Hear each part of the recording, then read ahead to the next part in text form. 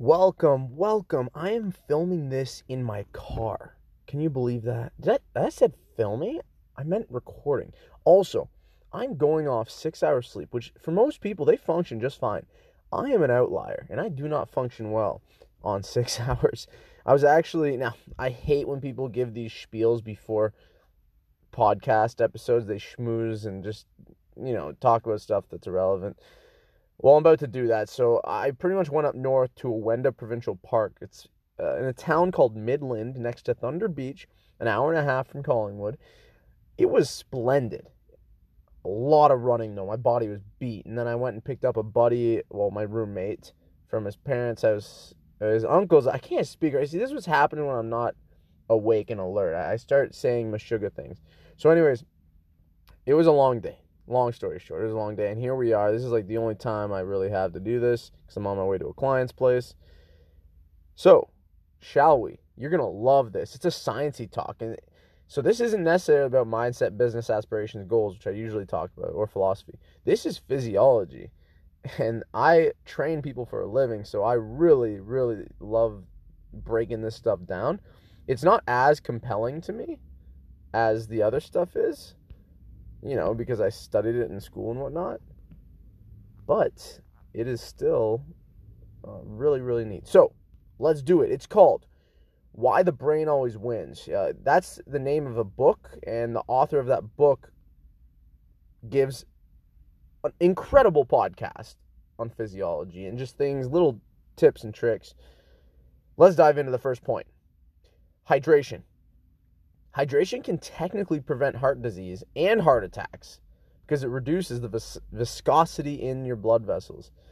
So this makes sense. People, blood pressure, high blood pressure, right? The pressure of the walls of your blood vessels, that's what causes a heart attack because plaque buildup on those walls will break off, causing a blood clot. So it isn't, people talk about the plaque breaking off and causing a blood clot is what caused a heart attack. So if your blood didn't clot, you wouldn't have a heart attack. And to be hydrated, you are technically preventing heart disease and heart attacks because the blood isn't going to clot as easily. Now, stress, okay? Stress isn't what causes negative side effects. He mentions that stress is a term used by physiologists, doctors, and strength coaches to actually refer to trauma. Trauma is what actually does harm. This is because, like my colleague Scott said, people can and should reframe stress. This author reframed it as a challenge, not stress. And there's literature to prove this, actually. Fun fact. People that look at things and they reframe stress as an opportunity, right? Or as this author said, a challenge, compared to something that's tearing them down, they're going to send out cortisol versus not sending out cortisol and sending out other hormones. It just makes sense. Stress isn't the negative thing. It's the trauma and then how you reframe the stress portion of it. Like, we use cortisol just to get out of bed, people. Next, he mentions that mental toughness is actually a fad. It sounds cool. He says that people's capabilities comes down to their health. This is so cool. I love it. I love when people go no bullshit. So this guy's saying that if you are really fit, you can run a marathon and whatever, and you don't have to use mental toughness. Whereas someone who isn't fit and they think I just have to crush mental toughness, well, you can subside the mental toughness by having great health. And this is where I almost disagree a little bit. Oh yeah, it's funny. My note right underneath says, I understand what he's saying, but I somewhat disagree since his statement is too literal. It's too broad. He's imagining that everyone can put aside pain, probably because he works with very high-level athletes. But we know that the average person can improve drastically with a higher mental toughness. In some cases, it makes sense, though, right? Higher-level athletes like marathoners and soccer players can't just tough their way to be faster than someone else. They need better health and fitness. So it's honestly a yin-yang theory, that both are important. Let's just not look at one or the other. I feel like the mental side would affect their confidence more than actual measurable data. However, confidence and affect, what the hell did I write here? Phone? No. Confidence. Oh my goodness, I am so sorry. This is a gong show. I was saying, okay, confidence will affect people's motor skills and decision making. Yeah, that makes sense. Yeah, someone who's really confident is going to obviously think they can score a goal and then create that opportunity. After typing all that, though, I'm realizing it's too deep for me to understand. That's funny. I was like, I give up. Okay, the vagus nerve, people. This is mind-blowing. The vagus nerve is really important. Train breath control to help the rest of the body. So train your breath control to help the rest of your body. Because when we slow our breath, we send a signal through that vagus nerve to be parasympathetic. Humans are the only mammal that can consciously control our breaths. Fun fact, bonobos will pass out when they get tickled because they cannot control their breathing. That's too good. I'm just picturing these bonobos falling out of trees left, right, and center because they're getting tickled. And I'm just imagining that. That's ridiculous. Like, this bonobo's having a good time, and the next thing you know, you're face first on the floor. The vagus nerve is mind-blowing, people. Like, mind-blowing. I actually Googled this after the podcast. That whole thing about gut brain, like, what do they call it? Your gut's the second brain. That's what they say. By the way, pause. I am really pleased with myself. I am holding it together despite being so tired. Anyways, back to our thing. The vagus nerve is attached from brain to organs. And Google this picture, people. I'm telling you. And that's why they say the gut's the second brain. Because if you're stressed in your brain, that stress signal is going to be sent to your organs. Digestion will not be as adequate. And that has a negative consequence to your health. It's a negative feedback loop because when digestion is not adequate, it sends an additional stress signal to the brain. And then the brain starts getting cortisol pumping and other things that reduce muscle mass and whatever, and all that stuff. It's mind-blowing that they're always communicating. Your brain and your gut being all the organs around the midsection, they're always communicating. Blows my mind.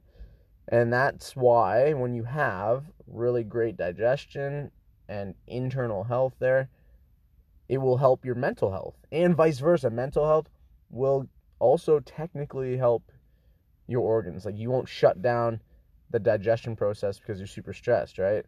Your body doesn't want to focus on digestion if you're hunting a lion. That's how our cave person head thinks. And same with our cave person head wants to start getting bodily functions going when the digestion's poor. That's why it sends a signal to the brain to then send a signal to the rest of the body to help the digestion. Anyways, that was a absolute word puzzle. Next, we aren't made to isolate. We have more neural pathways when we have great relationships. That's so cool. So, folks, get your neural pathways up there by having more relationships. Bigger a decision, more emotional. Oh my God, I can't speak. The bigger a decision, the more emotion we use, theoretically. What are your thoughts about this? I think this incentivizes me to take reality checks, to reframe life events so my mind is clouded with emotional decisions and I can think analytically. I should have said my mind isn't clouded with emotional decisions. Because, you don't want to use the emotional brain, or as in Everything is Fucked, that book, they call it the feeling brain. We want to use our thinking brain. But, again, our thinking brain is clouded by emotions when things happen. Because emotions is a survival tactic. We feel emotions to survive. That's through our limbic brain, which I think they talk about we'll get to that in like 5 minutes. They talk about it. It's mind-blowing, the limbic brain. So keep that in mind, people, okay? Use your thinking brain. The emotional brain will stir you away. So they discuss that simply closing our eyes begins to slow things down. It is natural as humans. So napping is really important. Apparently, teams that follow the napping literature see way more benefits. General population see the positive side effects as well in their life when they nap. So go nap. And it's so true. Really think about that first sentence. Closing your eyes, things do slow down. You focus more. So go meditate. In 2005, we learned that brains have a lymphatic system.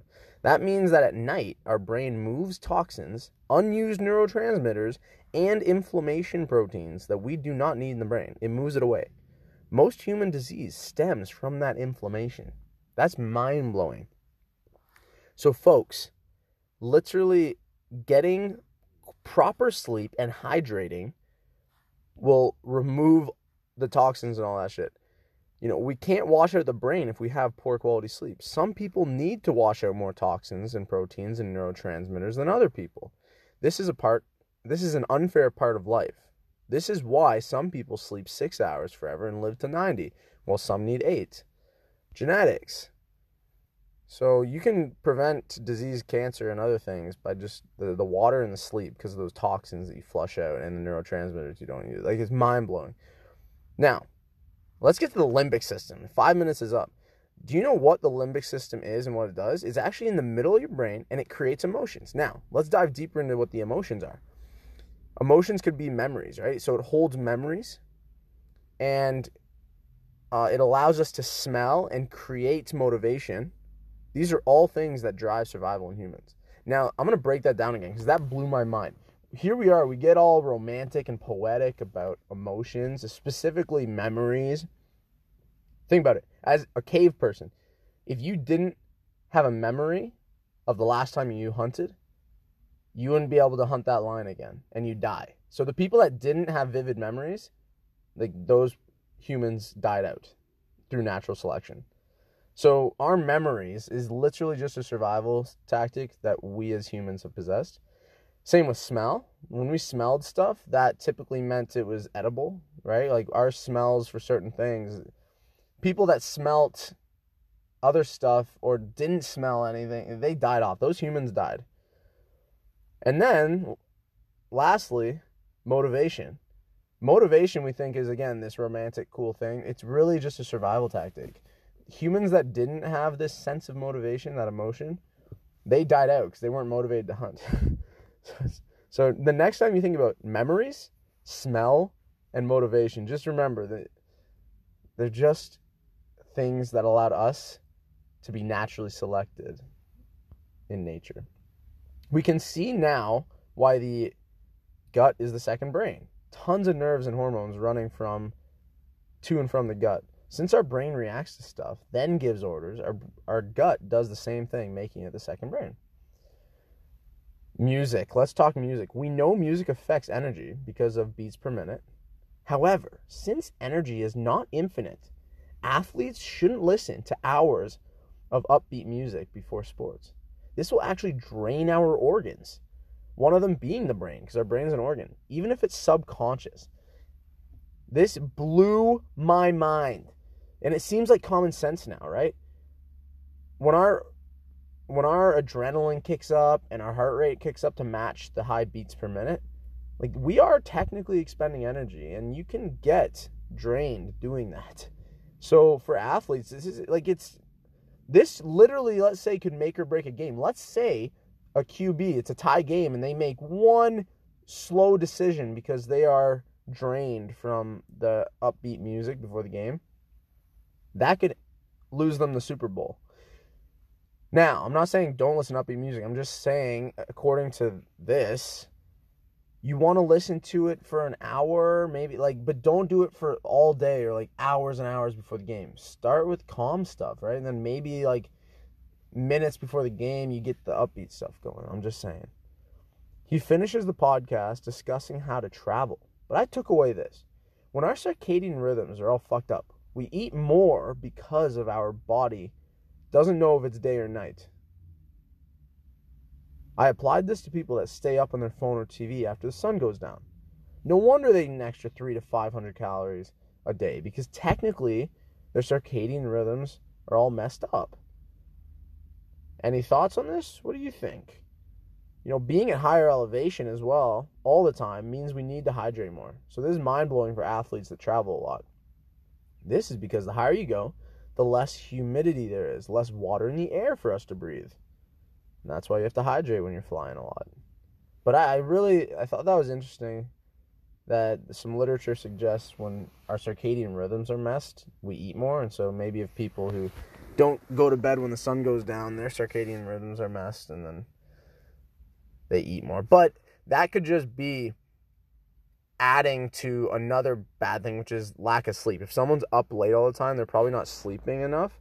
And not enough sleep means not enough growth hormone, not enough muscle mass, decreased metabolism. It's a big ripple effect. All right, well, that's it. Next will be 12 steps to closing a sale. Another I know, you guys are probably thinking, like, we're going from philosophy to business to physiology to closing. I'm telling you, this is just stuff I'm interested in. And I honestly, I don't care if someone doesn't like it. Don't listen. This is just, if you're ready for random fakakta, I got you. How long is this podcast? I got to do my closing. Yeah, 15 minutes. I don't mind that. I don't mind that one bit. My alarm just went off. I was supposed to be napping throughout all of that, but I decided to do this instead. Anyways, folks, I hope you took away some really cool pointers, and go share them with some of your mishpache. That's Yiddish for friends or family. I wish you the best. I'm going to save y'all the agonizing goodbye. Go crush life.